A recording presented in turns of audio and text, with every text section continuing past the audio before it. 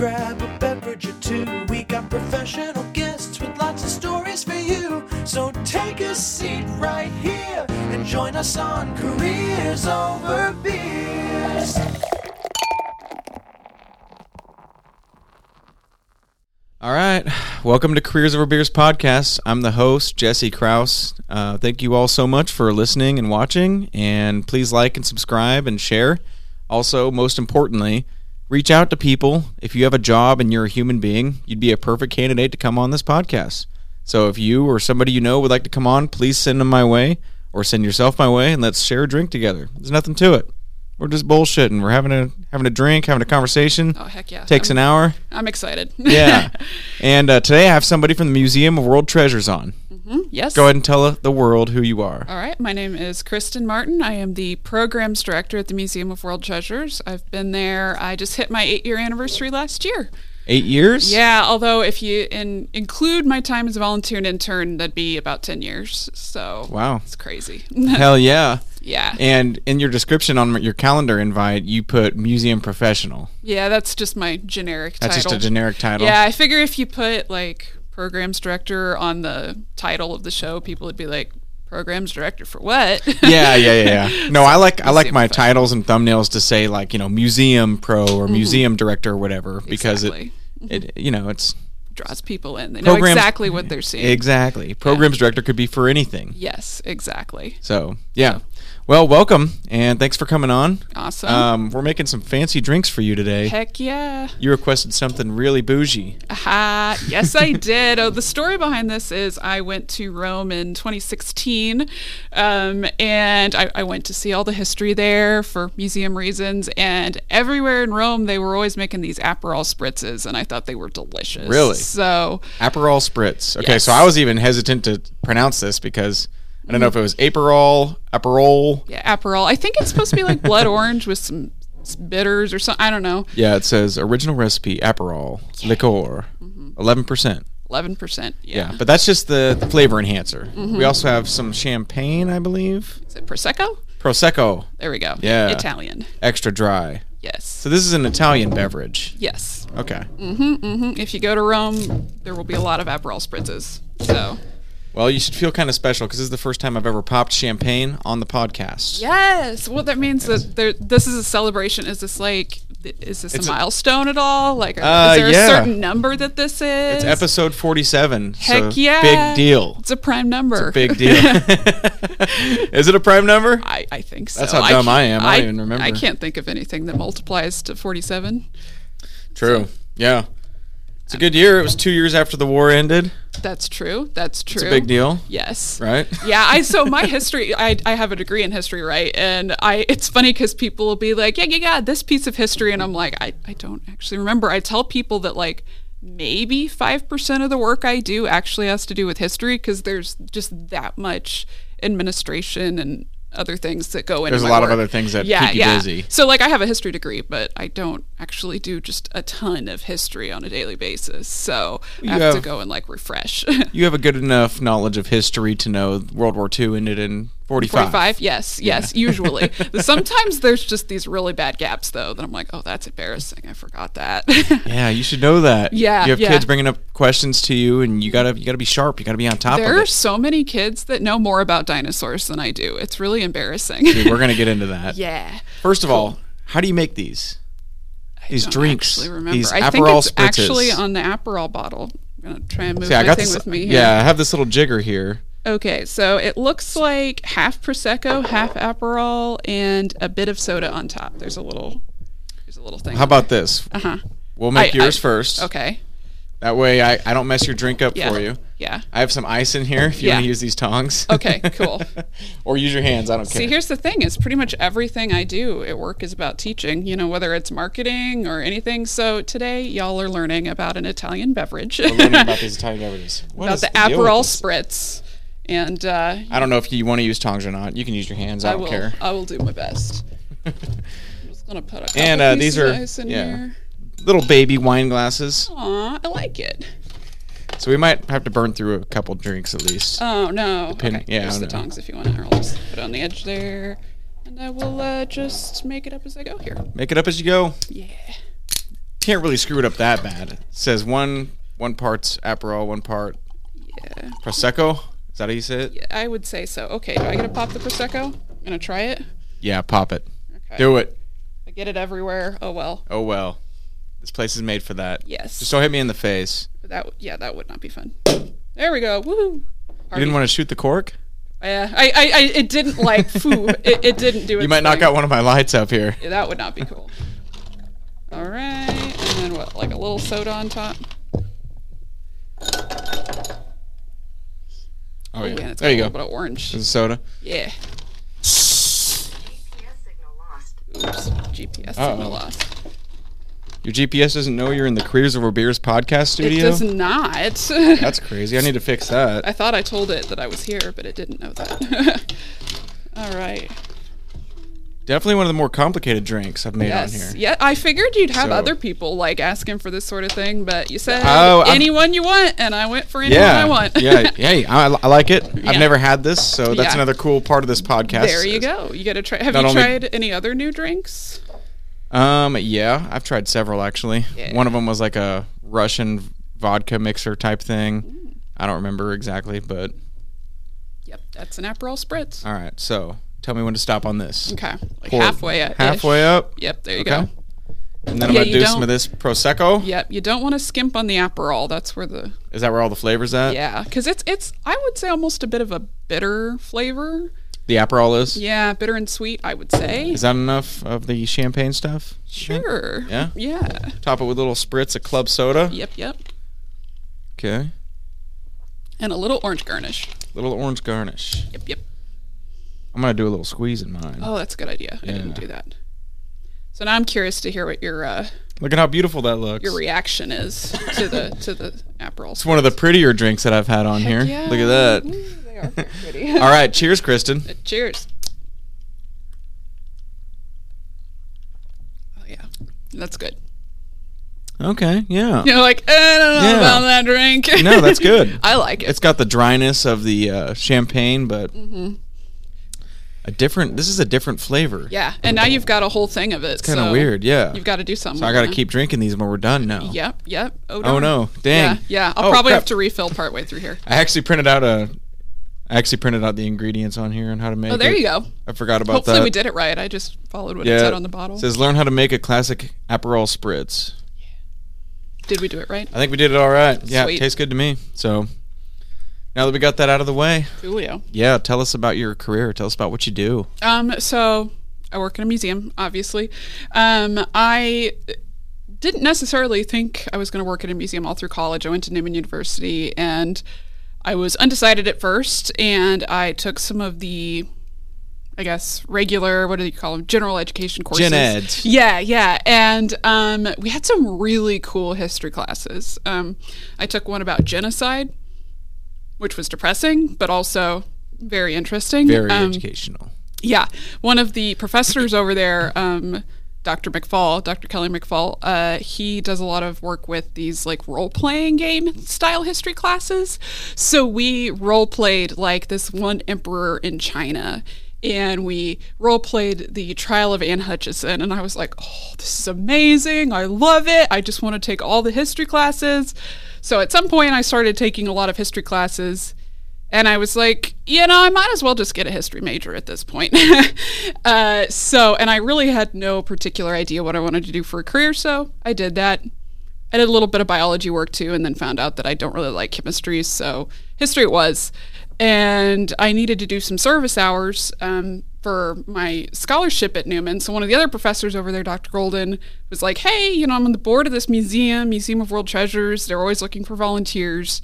You're a history major. You could use something for your resume. Would you like to volunteer there? And I'm like, sure. So I volunteered to write some of the signs for their Roman coin timeline, and ended up doing a few other things. And then it's actually pretty crazy. So like, I'm turning in my last papers for my degree, like ever, before I graduate. And I turn it in and I flip over to my personal email, and in there is this email from the Museum of World Treasures like, hey, we're hiring a new education director. And I'm like, oh, yes, This is my moment. This is my moment. Yeah, exactly. Because I was like, I didn't know what I was going to do with a history degree, you know, hoping for something to come up. So I applied and I got that job, and I've been there ever since. So Wow. It's been a wild ride. Were you hoping for something that specific, like that job specific, like director You know, of a museum? I or? just really didn't know what I wanted to do, which was very stressful at the end of my career, or the end of my undergrad. So I got very lucky that opened up the museum. I don't know where I would have wound out. And even I would say probably for my first half year at the museum, I wasn't really sold that I wanted to do museum work until I started to meet some other museum professionals and find out really what it is that museums do. And then I was like, oh my goodness, I'm hooked. I love this. Yeah. So since then, I've really delved into what it is that museums do, and that it's not just like, oh, here's some stuff. So you're one of those people that were just floating along, Yeah. get your degree, this interests me, and then Yeah. all of a sudden, bam, job Yeah. falls in my lap. yeah, which is nuts to me because I'm normally not that type of person. Like I'm usually very like I've got Rigid, what I'm like this is doing. what I'm going to do. Yeah, like I've got a plan. I'm never going to be stuck without a job, kind of. But I don't know. It's hard for me to figure the career thing out. So museums have been great for me. That's great. I'm glad it worked out for you. Yeah. You know, there's a lot Yeah. of people that don't get that opportunity where Oh, something right. just falls in their lap and they're Yeah. like, hell yeah, I'm going to Yeah. do this. Yeah, for sure. And I feel like that's a lot of why I am at the Museum of World Treasures, because it's been a good opportunity. It continues to be a good opportunity. I'm like, all right, we'll do this. And the museum's been really good to grow with me so I started out doing education, and then I was interested in doing more things like working on exhibits or working with the collection, so having hands-on the artifacts themselves. So I got to move into a position that made room for more of that. And then currently right now, I'm going through a place where I'm moving away from some of the education work and the work on exhibits and things like that, and going more into a marketing role. So, you know, within a month or two here, very likely that my title will change to marketing director as I kind of get interested in something different. So So you've kind of been around the block in the museum. You've done it all. Yeah, ish. Yeah, I've never been in charge of the whole place, Except which for is okay run the with me. company. Yeah, I'm okay with that. See, the funny thing is I used to joke that I was like, no, I don't want to do that because when there's a fire in the middle of the night, I don't want to be the one getting a call. Until last month, we actually had a fire outside the museum. There was a fire that set off all the smoke alarms inside the museum, and I got the call. I was out to dinner with my family, and I get these calls like, hey, smoke alarms are going off. And you had to Hey, go? the fire truck is coming. Like, oh, I had to leave dinner with my family on a Sunday night to go deal with this fire. And I'm like, well, that's not even a valid excuse anymore. But yeah, so The fire was outside, though. It was outside. Luckily. And our building was actually built in 1914 as a fireproof storage building. So Ooh. everything was safe. Somebody was planning that out. Somebody Yeah. realized this is a great place for a museum. Yeah, even though it was built as a warehouse. So up until 2001, it was more of a warehouse. Yeah. But yeah. Okay, so earlier on in the podcast, you just said that you didn't realize what museums do. What does that mean? What do museums do? I don't know. I'm not sure if I'd really given it any thought that there was much more to a museum than like, oh, here's some old stuff, enjoy. I probably, within a few months of starting at the museum, went to a conference of museum professionals and attended some different sessions and started to learn that this is really about people understanding their heritage and telling stories and learning to become more empathetic by learning about people other than themselves. And really, the more I got into that, the more I got enthralled by it. You know, that in 2016, I took a training for a group called the National Association for Interpretation. This is the kind of training that like park rangers do to learn to give the really cool tours that they do, that they're like, oh, the bear, he goes up the mountain, you know, whatever really cool things You're they talk basically about. able to tell a story to a bunch of kids. Yeah, it's like professional tour guide training. And they talk about, they're like, okay, like you need to tell a story in this way to get people interested, and you need to give them this information, and it needs to be relevant and relatable, and it needs to be fun. And I was like, heck yeah, like I get this. I understand this. I like this. So learning that there's an entire art behind what happens there. Like if you walk into a museum, there's certain ways that the signs are presented or certain ways that the tour is planned that make it so it's easier for you to take in that knowledge versus, say, like a textbook. So, Yeah, they just have different ways because people are built differently. Their brains are wired differently. Some people remember things a certain way, and making it fun, making it colorful, things like that makes you absorb it better. Yeah. I understand that completely. Yeah. Rather than, I mean, there are the old people, though, like my dad. We go to a museum, and he can just sit there and read passage after passage after passage on these pictures. Yeah. And I have, like, ADHD or something because when I'm running around, I'm like, I can't do this. Oh, yeah. I want to see a ya. picture. I want to see a Actually, picture. yeah, I recently got diagnosed with ADHD. I'm like, well, that makes sense. But I think it's because I work in museums now. I can't do that at museums anymore. I used to, but now I'm more interested in seeing what the museum is doing. I'm like, oh, how did they attach that sign to the wall? Or, what kind of machine are they using to run that TV interactive? Yeah. And I don't actually like pay much attention to the history anymore. So it's kind of an interesting problem to have. I'm always interested too in like having those old artifacts sitting there. How do you control it so that it doesn't break down further and it's temperature and humidity controlled? Yeah. Things That's like that. that's a whole piece of it, and that's actually not one that I've worked in specifically too much in my time in the museum. I've done more of the interpretation end of it, so like education and exhibits, but I've done some of it. A lot of it is trying to control the environment, the humidity, like you'd mentioned. And I mentioned earlier, our building is over 100 years old, so that makes it very fun. But it's a lot of pieces like, how's the AC doing? If there's a fire outside the building, is that smoke getting in and sitting on these artifacts? Do we need to call in a special conservator? Is there too much light on these artifacts when they go on exhibit? We have one staff member, our collections manager, who her entire full-time job is just making sure these items are inventoried, they're packed correctly in acid-free paper, they're not getting too much light, we have legal documentation on them, we're not holding onto things that aren't legal. There's a whole set of things that all go into, as you kind of alluded to, just taking care of. Is that person inspecting each item every day and making sure that there's no like deterioration or damage or anything like that? I mean, I wish that was the case. At this point, we're working through getting an initial inventory of everything we have in the building.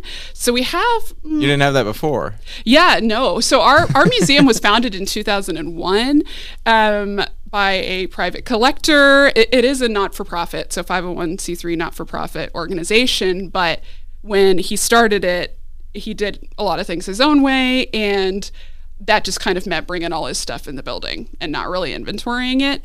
So we have about, I think, 9,000 items in the building, and a lot of them don't have really good information on them. So we're in the middle of a, I think, 5-year process of trying to inventory everything, and we're about halfway there. So we've got our full-time staff member and a whole slew of volunteers who are just working to go through every single thing we have and get a picture, get a description, get a value. It's tedious, Very but probably tedious. needs to be done. Well, and that's one that I always like to, when people are like, oh, can you just take this old World War II jacket from my grandpa for your collection? It needs to be in a museum.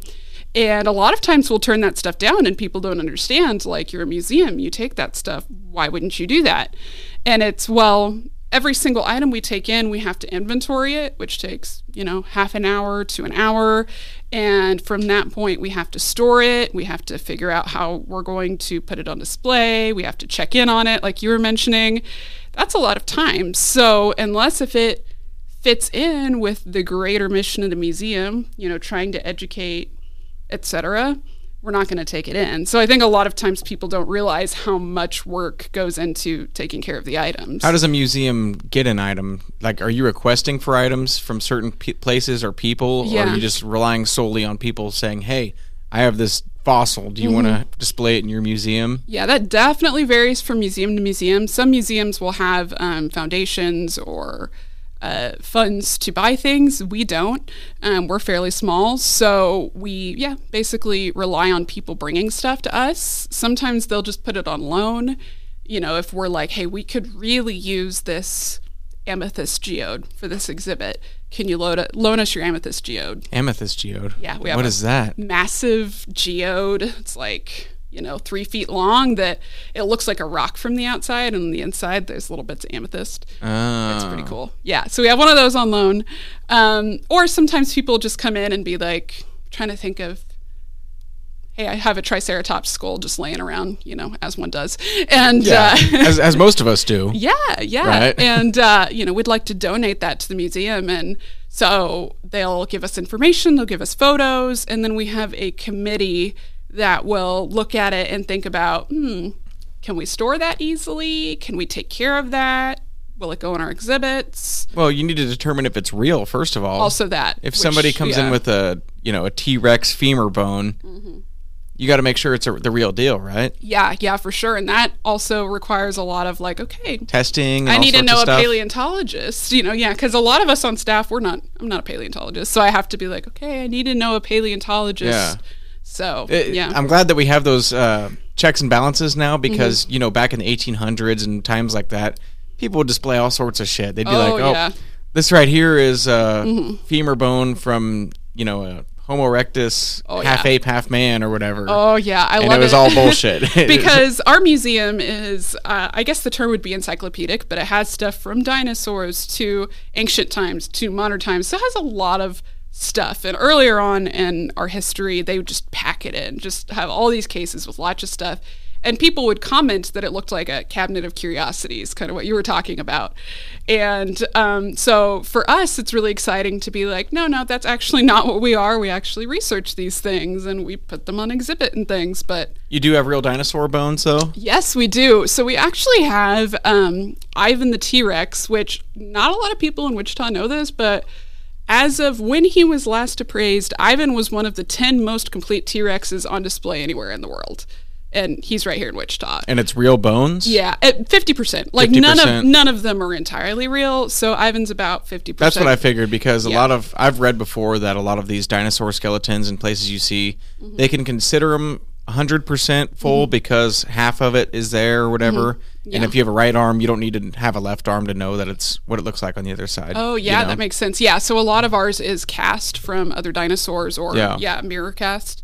But I think I'd have to check again, but I think Sue the T-Rex in Chicago, I think is like 80% complete maybe. So yeah, but it's really cool to have. It's crazy. People don't realize how rare fossils are. You grow up and you see fossils all the time in museums, and some of them might be fake, some might be real. But the reality is to have an actual fossilized dinosaur is extremely rare. Am I wrong? I mean, I couldn't speak to that too much, but I know there aren't just a ton of T-Rexes around. So just from what I understand. Yeah, and that's a funny one. Working at an encyclopedic museum is, I have to give tours of all of these things, but really I only got a degree in history. So I come in and I have to learn enough to be an expert on at least the fossils that we have, but usually once it kind of goes outside of the realm of the things we have, I'm like, I'm not sure. I don't know. Just enough to be a tour guide. So yeah. Have you ever spent the night in the museum? Yes. You have? Yes, many times. It's great. Is it freaky? Yes, it is. I've actually lost a little bit of the freak out factor. When I first started, what I've decided is I've kind of mapped out where all the mannequins are in my head, because there's a lot of mannequins that have uniforms and things on them. And when it's dark at night, like you turn a corner and you just see this humanoid figure right here. Yeah, exactly, right? And they don't freak me out anymore unless if there's a new one or someone moves one, and then they freak me out. But yeah, I have stayed overnight. We watch night at the museum. There's this one light switch that is located right next to the mummy room, and I have to go turn it off when all the other lights are off. So I have to take my little phone flashlight and go back and unlock this finicky door right next to the mummies. Real mummies? Yeah, real mummies. And one time I managed to scare myself because I went into this room and I'm like, oh, this is creepy. I know I get creeped out when I go in here. I'm going to tie a plastic skull down from the door jamb, so when I open this up, the plastic skull will be there and it'll scare me. Sure enough, next time I went in, I about screamed because this plastic skull comes at my face.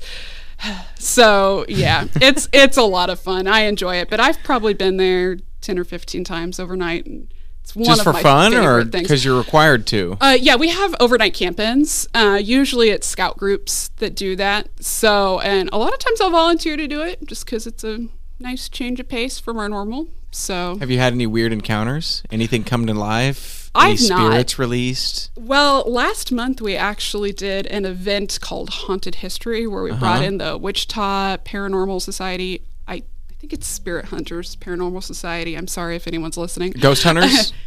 Yeah, they I don't know if they would call themselves ghost hunters, but they talk to the spirits that are in the building. Oh, And I need to they have interview one of those guys. Yeah, I can get you their information. Give me their info. Yeah, but they will have like a Kinect, like you put on your Xbox, and they'll have an iPad, and it will like read the energy signatures, and they can see like the figure of a skeleton there. So they went around the museum, and I went with them, and they also have I think they're called K2s that read energy signatures, and they had a spirit box to like hear.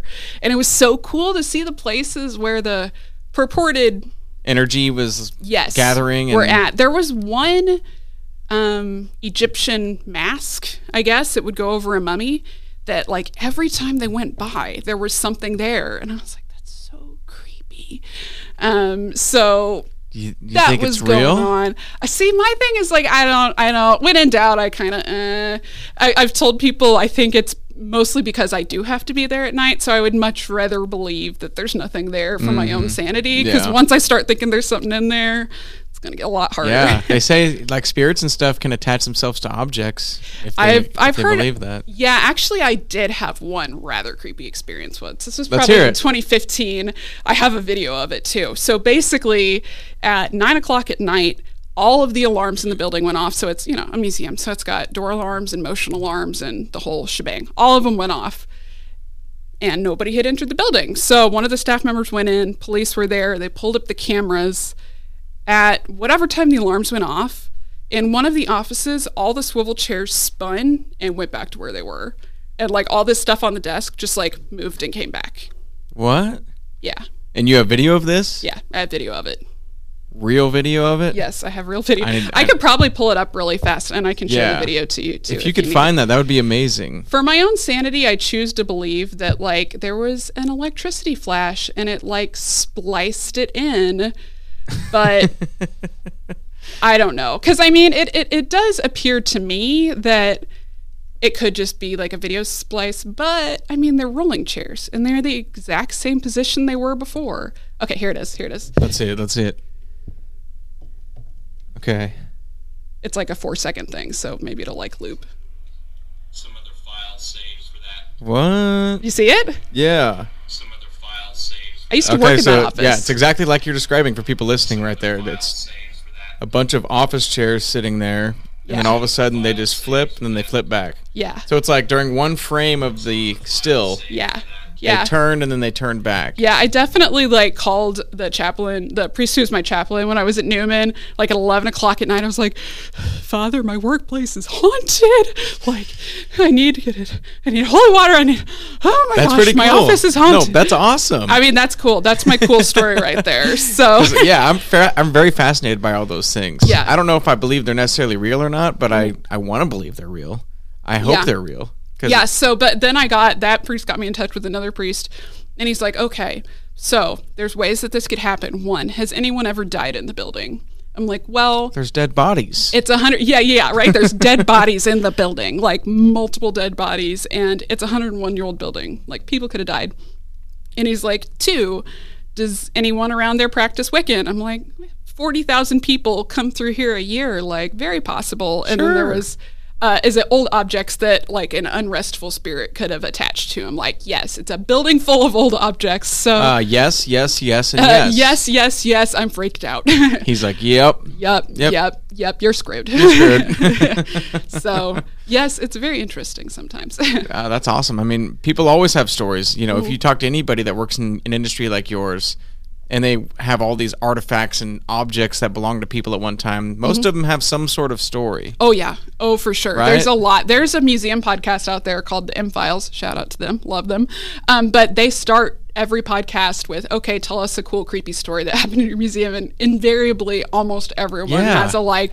I have a good friend who works at a museum, and they were doing a haunted tour, and he said that like a spirit ran its fingers through his hair during this tour. I'm like, oh, no, thank you. I don't want that. You ever talk to him when you're in there?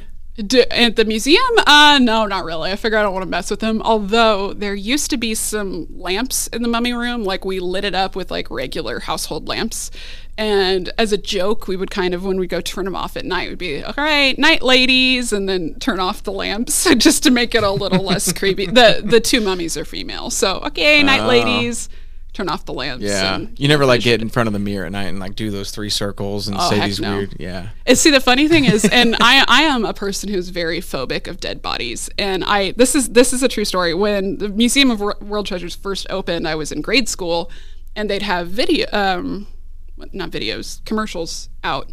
And I remember seeing it and they're like, real dead mummies. And I was like, I am never going to that museum. Like, I am scared of mummies. I will never go to that museum. And here you are. There. Now I work there. Here you are, putting them to sleep every night. Yes. I've never touched them. I've never been there when they've been opened, but I did give tours for like 2 years without entering that room. I would like bring the tour groups up. Yeah. And I'd be like, okay, guys, go on in there. And like I knew all the information, but I was like too spooked to go into the mummy room. So, what's the coolest artifact you guys have there? Yeah, I was going to say the mummies are actually my favorite. I do really like them because they're real people, and we've put them through CT scans so we can see, you know, how their bones are and how their organs are, and we can, you know, make guesses about what their lifestyle was like. Are they Egyptian mummies or what? Yes, they're Egyptian mummies. Actually, cool story. So one of them, she's an Egyptian mummy, but she has a really colorful history. So there is a newspaper article that we found about her in the 70s. So she belonged to this guy named Robert Ganter, and Robert Ganter would sell postage stamps, and he'd go to trade shows to sell his postage stamps. And he bought Baka, is the name of this mummy. He bought Baka as kind of his shtick, or like the thing that he used to get people to come to his table. So there's actually a picture in this newspaper article of this mummy that is definitely ours, inside of this glass coffin that's got a little like fringy around the outside that looks like a postage stamp, and it says like real Egyptian princess whatever.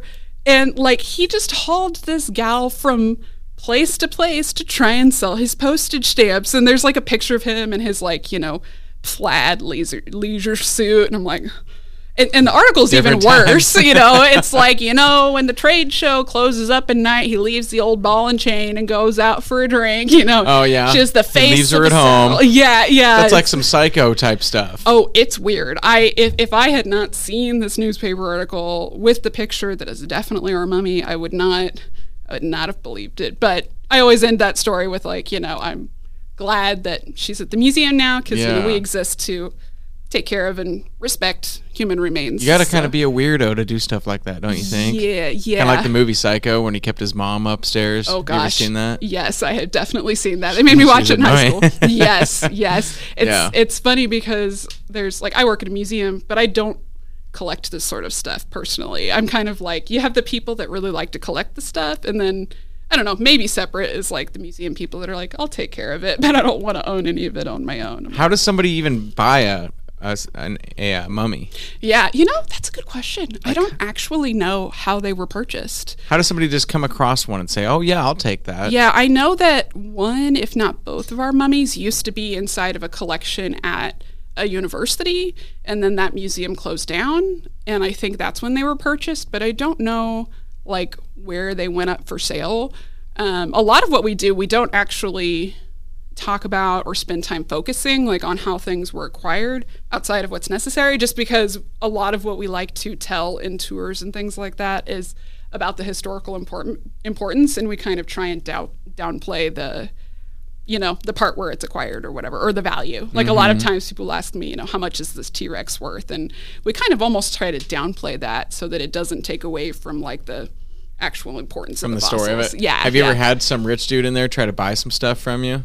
I think so. I want that T-Rex. I think so. I'm not sure if I've ever been the one to deal with it. I have had drunk people try and buy. I think my favorite was a drunk guy tried to buy like a plastic T-Rex that we have in the gift shop that's just there for display.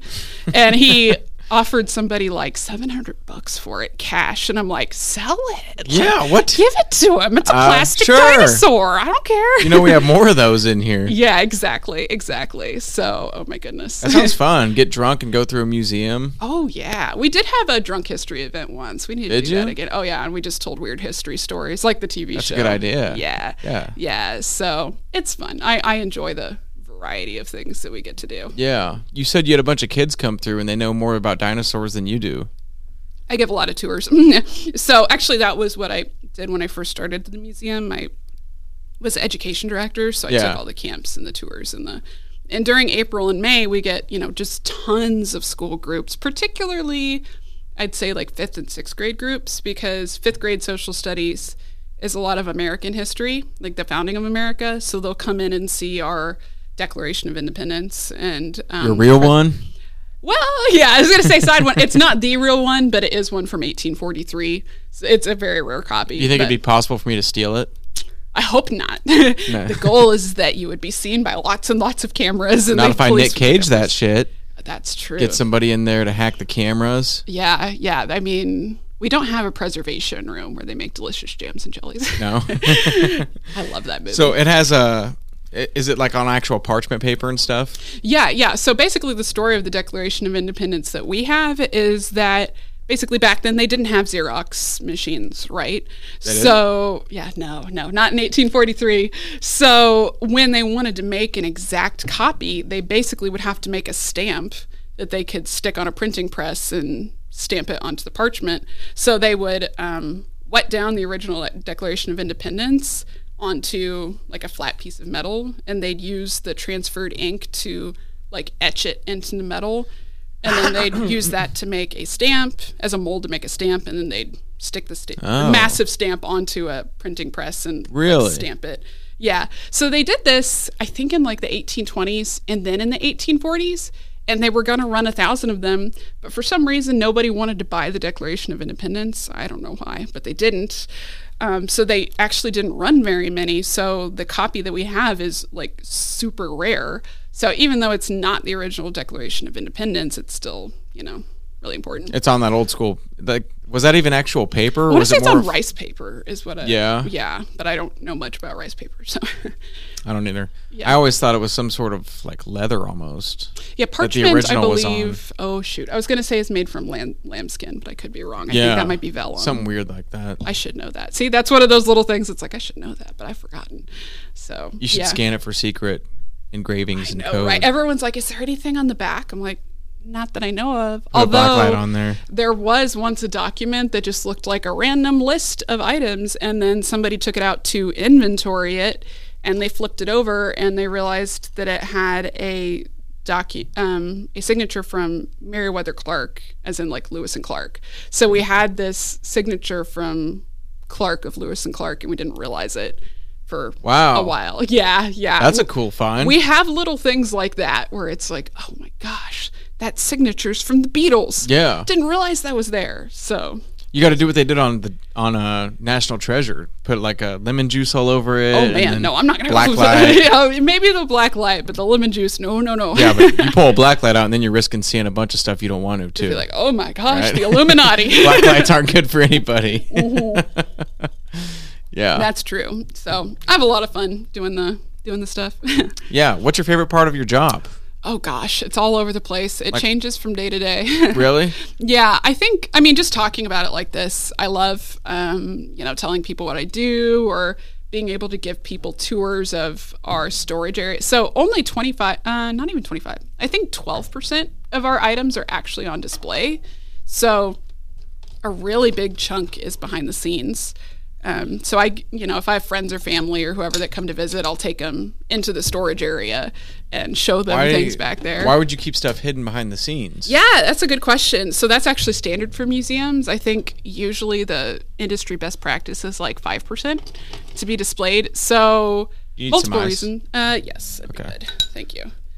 I think So 5%? yeah, the Why? standard reason is because being displayed, oftentimes can be harmful. So it's got light on it when it's displayed. Oh. So you want to rotate things in and out. That makes sense. But also, to keep people interested, you don't want to have everything that you have out all the time. So ideally, you would rotate it from time to time.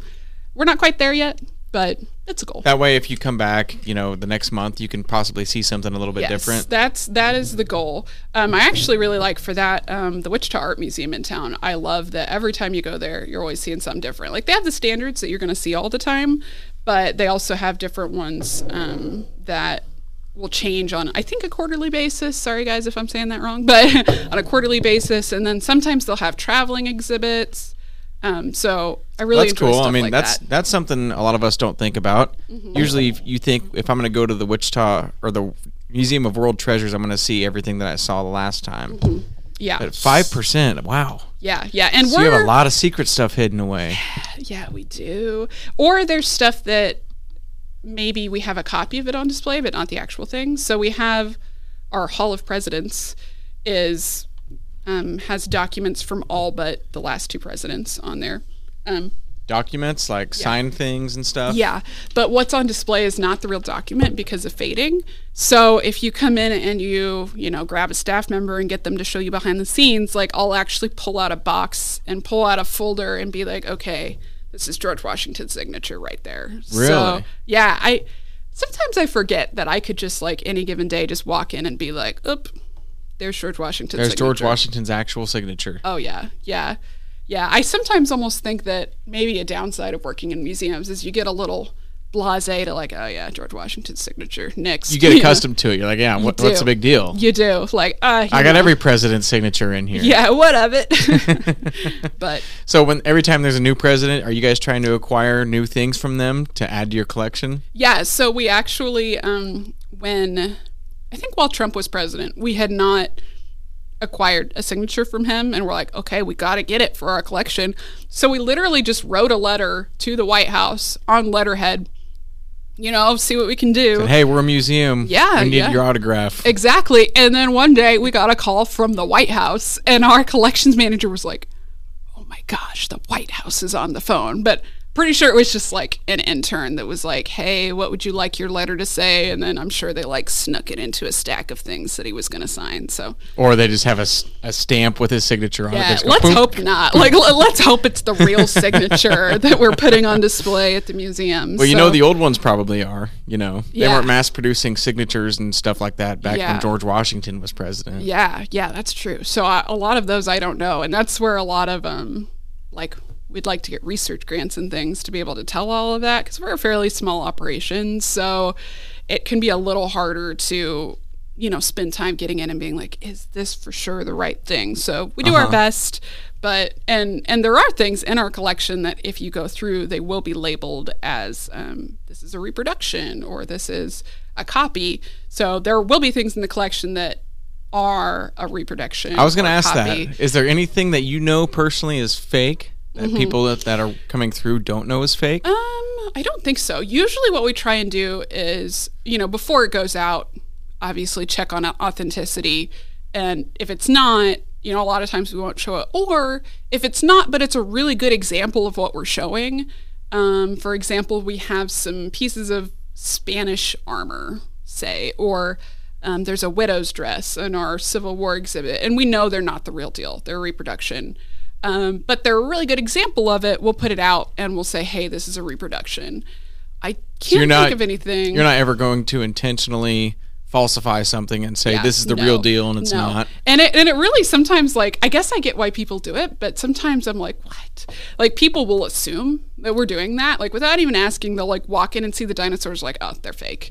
Or my favorite was my mom, like, just assumed that the mummies were fake, like, just without asking, which I was like, first off, like, how do you do that? Like, it's a body. Like, you could look at it and you could tell it's a body. So are you thinking that we stole a dead body? Like, it might be a good front for a serial killer. That's true. You could have, That's true. you could have modern victims that you killed, mummify them, and display them in your museum and say, look, this is an Egyptian prince. Yeah, And really, that's it's true. somebody he killed last year. We always joke with, we have some of our tour guides are, older gentlemen, like Vietnam veterans that give amazing tours. They're absolutely fantastic people. But we always joke that, when Ron and Larry die, we're going to mummify them and just put them in the exhibit. If I said I want to be a mummy in your exhibit, would you allow it after I died? Well, the question of the law. Local podcast host body. Yeah. Oh my gosh. I think I've never found this, but I've heard there's a museum or a private collection or something here in Kansas where there's like a guy's mummy on display. But I've heard people tell me about it at the museum, but I don't know where it is or what it is. That'd be kind of crazy. Like, Yeah. if you completely rethought the way cemeteries are done and you just had a big display, and if you're willing to donate your body, we're going to display you forever in this case. I've heard that Wouldn't that be in crazy? Mexico they have some museums that are like that. Do where it's they? Like, just here's a bunch of mummified bodies. Woohoo. Or, well, I guess, is it in France that they have the catacombs with like all the Capuchin monks that are like skeletons? And Oh the yeah. skeleton- I've seen like those big monk sculptures or Yeah. or statues. Yeah. And they do an X-ray on it, and there's a guy actually inside of it. Yes, I've seen Have you those. seen those? That would creep me out. Yeah, no Yeah. thanks. 'Cause they just thought it was like a statue that Mm-hmm. they made, and then they did some X-rays on it, and they realized there's an actual dude in there. Yeah, like I've heard meditating. about that one. I remember reading about that one. Like, oh shoot.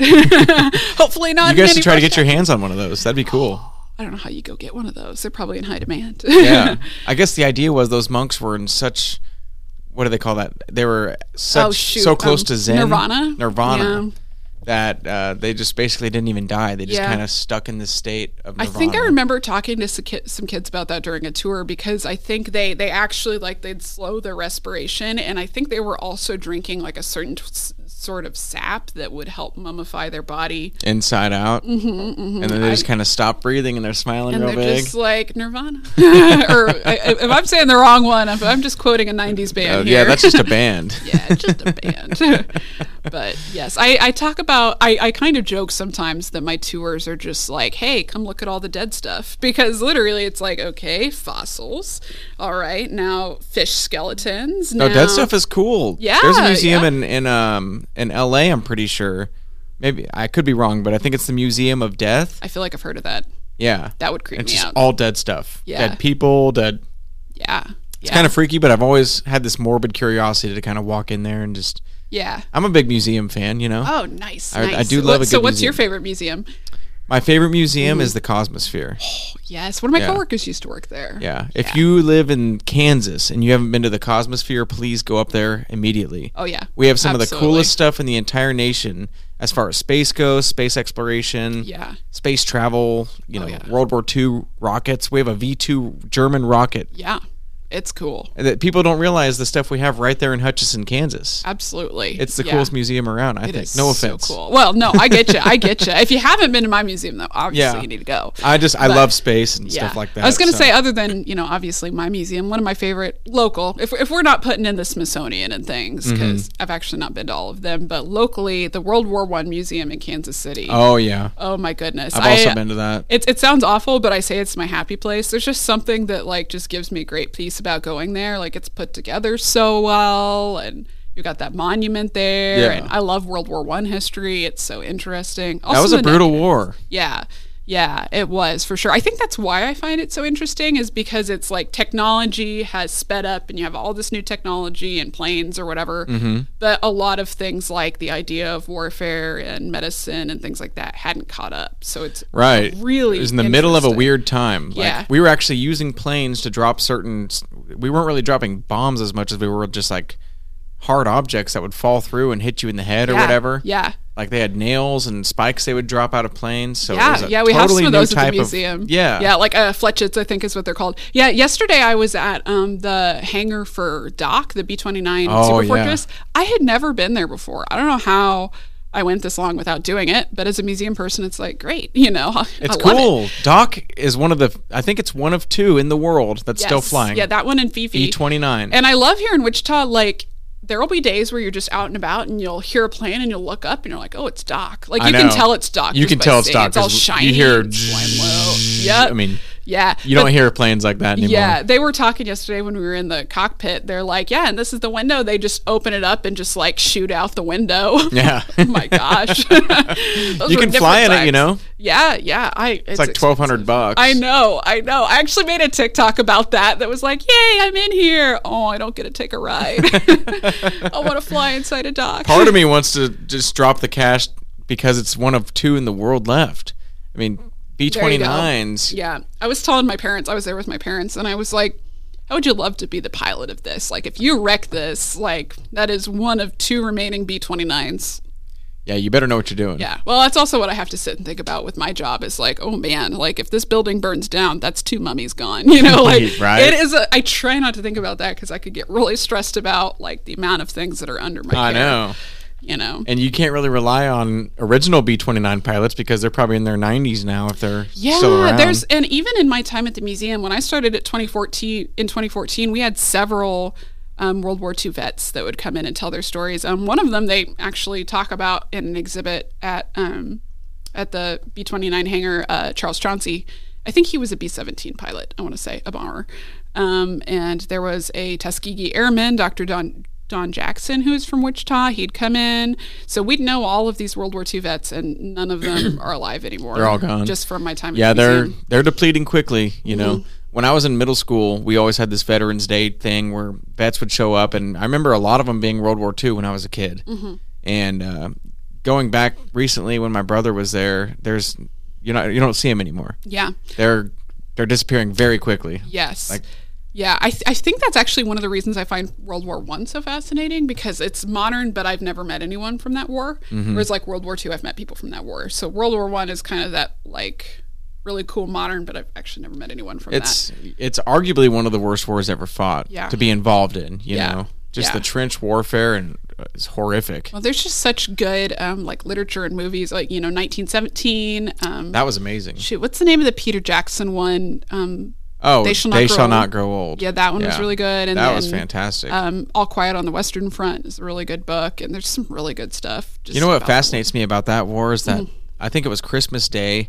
Both sides of the war agreed. We're just going to play football. No bombs, no guns. Yeah. I've heard about that. How insane is that? I think there's actually a movie, but it's in French. I haven't watched it, but it's called Joyeux Noël about that, and I've been meaning to watch it because it sounds really interesting. Blows my mind. Like, we're not going to kill each other for a day. Let's just play some football and have fun. Yeah. And then tomorrow we'll go kill each other. Yeah. One of the things I love about working in the museum is, like, if I get excited about that, I can work that into a tour and talk about it and get paid to do it, you know?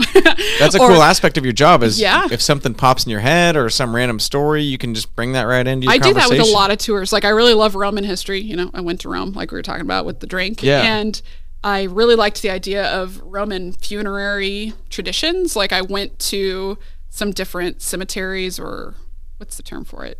Necropolis in Rome, and I thought it was really cool. So I actually made a tour element that I do with kids about how a Roman funeral would work, which is not what a lot of people talk about. But I go, okay, we're about to go talk about Egyptian funerals. When we see the mummies, let's talk about what the Romans did.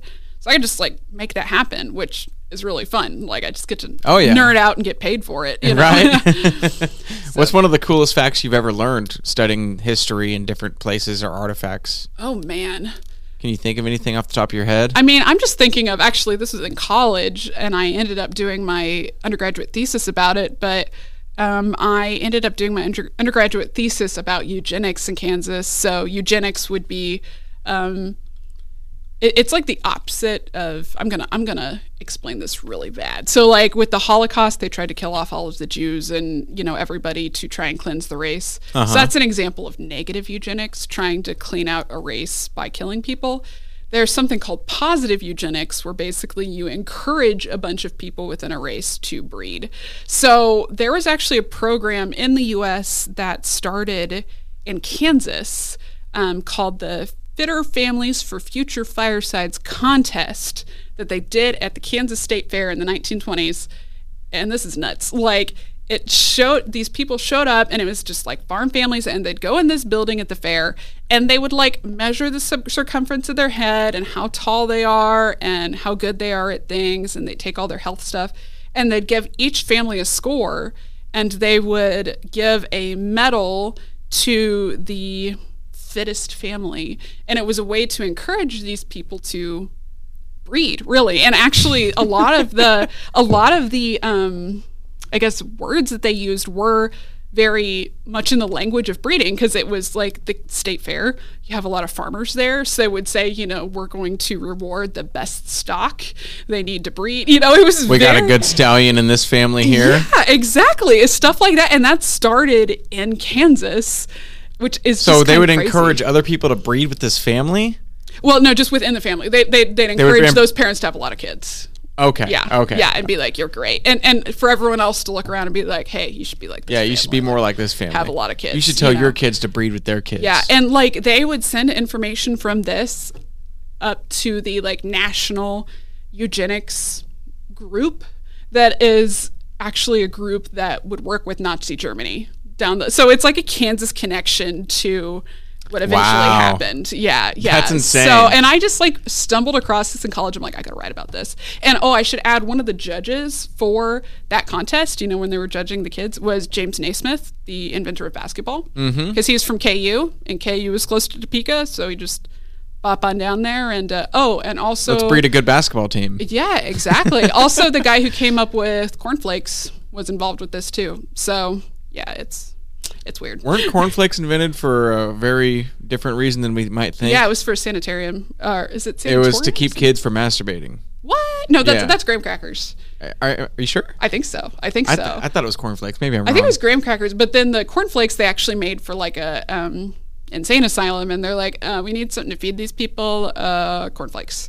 So I don't know. Okay. That's what I learned. So Yeah, eat your cornflakes. graham crackers. Don't masturbate unless you're with one of these families that got a high score. Yes, Then exactly. find somebody to do it with. Well, I was gonna say don't masturbate, like go actually make kids.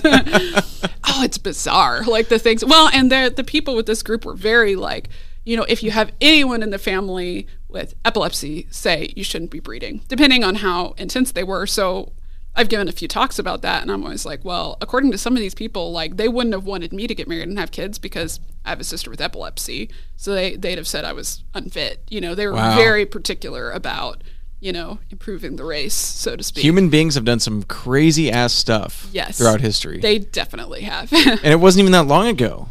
Mm-hmm. I mean, there's people that were born in the 1920s that are still around. Yeah. Just That's think about how true. crazy that is. Yeah. Yeah. Well, like with Doc, they still have this gal named Connie Palacios, who was one of the original riveters on Doc. She's 99 years old. Really? Yeah, yeah. I went to school with her grandson, but she's still going. And they said she'll come down there and she'll like climb up into Doc, and she's just like 4'10" maybe, Yeah. just like super short. But like, oh my goodness, she's still alive. That's amazing. Yeah. Love hearing about stuff like that. Those people are, that's sad because when we're older, people like that are going to be gone. Yeah. There won't be anybody around from World War II anymore. There Yeah. won't be anybody around that riveted dock. Yeah, yeah. I wonder what people will be interested to hear from us when we're older. The invention of the internet. That's true. I feel like our generation, I'm like just assuming on your age here, but our generation is the ones that like, I never used the internet till 4th grade. So like I distinctly remember pre-internet and post-internet. I mean, Pre-smartphone, it was post-smartphone. definitely around before I was born. I was born in 95. So it was definitely around in there. And it was a thing, throughout my whole childhood, but readily accessible internet usage on especially mobile devices and stuff, that was never a thing. You had to be on an old desktop computer, and then Yeah. you had the weird dial-up sound. Oh gosh, yeah. So really, I mean, and plus the birth of social media, Yes. that's something we can vividly remember. That's true. I also feel like I wonder how much people will ask us about COVID. Like when I was in my history brain when COVID first came around, I'm like, I should like journal about my feelings every day so that Yeah. like I can give that to my grandkids when they ask about COVID. But I don't know. I wonder if they'll be curious about that, or if it'll just Oh, be I'm like sure. the Spanish flu of 1918 that everyone forgot about. Yeah, yeah. I'm sure it will. Yeah. I think about things my parents went through, and I always ask them, do you remember this? Do you remember, Remember the when that Challenger went down? exploding? Yeah. Yeah, the Challenger, things like that. So I guarantee kids will ask us about COVID someday. Yeah. That never got to experience it or Yeah. remember it. Or I guess 9/11. Like I remember 9/11. So 9/11 I remember too, yeah. and we're probably one of the last ones that remember that. How old are you? I'm 30, so I was born in 30. 92. Okay. Yeah, but my youngest sister was born right before 9/11, so it's even within my family like a generation. Yeah, gap. same. My brother was born in 04, so he obviously has no recollection of anything in that era. Yeah. But I remember 9/11, and that's also not a thing anymore with people younger than us, really. Yeah. Well, and it's also interesting because, now that we've got more time from 9/11, I can sit and look at, I remember in 2001 and 2002 when everyone was wearing USA shirts and, saying never forget and things, and having slowly seen the breakdown and the polarization of conversation within the country. Right. Like, it's like, wow, I'm old enough now that I've seen that. I saw us go from being really unified to being really split. Right. Oh my gosh, I'm seeing history happen. It is, yeah. It's happening right in front of you. Yeah, yeah. You don't realize it until it's in the past, though, Right. Which is why when I watch movies and they're like, what will history say? When they're making a decision, what will history say? I'm like, nobody says that in the moment. Nobody ever says, what will history say? And I can say that because I'm a history professional. I always love on Back to the Future when Doc asks him, who's the president, future boy? And he goes, Ronald Reagan. And he's like, the actor? The actor? Back to the Future. Yeah, Back to the Future, classic. One of the best. Night at the Museum movies. A lot of people think I would hate those because I work at a museum. They're very wrong, obviously, but I love them. Those are good movies. Well, my thing is, one of the things they taught us when I was learning to be a tour guide was they're like, it's not your job to teach everything. Your job is to, what is it? You can lead a horse to water, but you can't make it drink, but you could put salt in the oats and make them thirsty. They're like, your job is to put the salt in the oats and make them thirsty. Trick them. Yeah, so I feel like going to, watching Night at the Museum, people are like, oh, I want to go to a museum. I want to learn about history. Oh, yeah. So I'm like, I don't care that they get some things wrong. I'm like, are people more interested to learn about history after they see those movies? Right. Yeah? Okay, gold. Right. Make it interesting. Yeah, I enjoy those movies a lot. So what's your advice out there to people that want to work in a museum? Yeah, so, it kind of depends on age range. If you're high school or something, I know a lot of high schoolers will go and shadow. So I'd say go shadow a museum worker and see if their day-to-day is good for you. If you're in college, obviously taking some history courses. Depending on the college you're at, there may be a museum studies program. Not a lot of that in undergrads, though, as far as I know. But definitely in your college and you're interested in it, spending some time volunteering or being an intern is a really good way to see if that's your thing that you passion. Like. Yeah, because the bummer downside with it is that it is nonprofit work most of the time. So oftentimes it doesn't pay super, super well. So it's something that if you're going to do it, you better like it and you better be passionate about it. The and reward better be the actual work. And there is high demand for it because it's a fun job, know? So it can be hard to get a museum job. So getting a volunteer position or an internship, getting your foot in the door is really good. And even there are museum conferences you can go to, or you can go get your museum studies master's, can be really good. But usually would you recommend going to school for sure? Actually, for me, and I don't know if this is not really politically correct or whatever thing to say, I don't actually. Yeah. I don't have a museum studies degree. I know people who've gotten it who regret it. So I know some people who teach museum studies programs. They're amazing people. It's just in our current, economy. And the way things are run. It can be very expensive to get a master's, and especially if you're in the Midwest and you're not getting paid a lot at a museum. I've gotten as far as I have without a master's. Yeah. So maybe just jump in from the start if you're interested in it. Yeah, Get your foot in the door. Yeah. You can always go back and get it. So, yeah. But I sometimes wish I had a museum studies degree. They do learn a lot of good things. Someday may still go get one, but I, for myself, don't have one. Yeah. So, yeah. Yeah. Well, that's good to know. It's one of those jobs that's kind of like teaching and other things where it's very rewarding if it's what you're into, but it might not pay you 6 figures every year. Yep, that's the nonprofit world thing usually. Yeah. So, but when you think about it, you're basing solely all of your profits are coming from tickets from customers, basically, right? Yeah, it depends on your museum. And donations, maybe. Yeah, the goal for museum is to be, I think usually the standard that's quoted is 75% grants and donations and whatnot, and then 25% revenue, like tickets through the door. Yeah. Our museum is more, we rely a lot on revenue, people coming in, but we get donations as well. But kind of what we like to say to each other on the staff is when the water level goes up, we all go up. So if we're able to get more people to come in, we all do a little better. Yeah. Or if we have better programs for the Wichita community, because as a nonprofit, ultimately we're here to serve the Wichita community. We're not here to make money. So For sure. the better we do for the Wichita community and the greater community, the better, we'll do for ourselves. And you're So- serving a very important purpose and role Oh my in society. goodness. The really, really touching stories that we hear, like just last month, I had a gal who used to volunteer at the museum, and she would always come to this one program with her dad. And I ran into her actually at the Wichita Art Museum. I was hanging out at the Wichita Art Museum, and she came up and she just started crying. I'm like, oh my gosh, like what happened? And she's like, well, my dad died a few weeks ago. And she said, one of my most treasured memories with my dad is we would go to this program. It's called Coffee with the Curator at the museum. He and I would go do that. And she said, seeing you reminded me of that really good memory I had with my dad. I was like, oh my goodness. It's awesome. Yeah. Or we had one where this guy, we had kind of a famous historical figure, the Candy Bomber, came in and visited the museum in 2019. And this guy's dad got to meet the Candy Bomber shortly before he passed. So this guy had pictures of himself and his dad and the Candy Bomber. And he said those are like my most treasured possessions is these photos that we had at the museum. We had a kid once that was nonverbal, I think probably autistic or something, that one of the first times he ever spoke at school was during a tour at the museum, and he just like lit up and started talking about mummies. Just because he was so excited. He was so probably. excited. Got to And see I it just in I get person. goosebumps as I talk about it, but sometimes I forget like what great things can happen at the museum. Well, it's one thing to teach about these things in schools and show them in a textbook, and it's another to actually put it in front of their face Exactly. and say, this is a real mummy. This is a real dinosaur. Yeah, this is cuneiform. You just saw it in your textbook, for sixth graders. Yeah, they all yeah. see it. So, yeah. It's super important, and the world would be a much worse place without people like you and museums.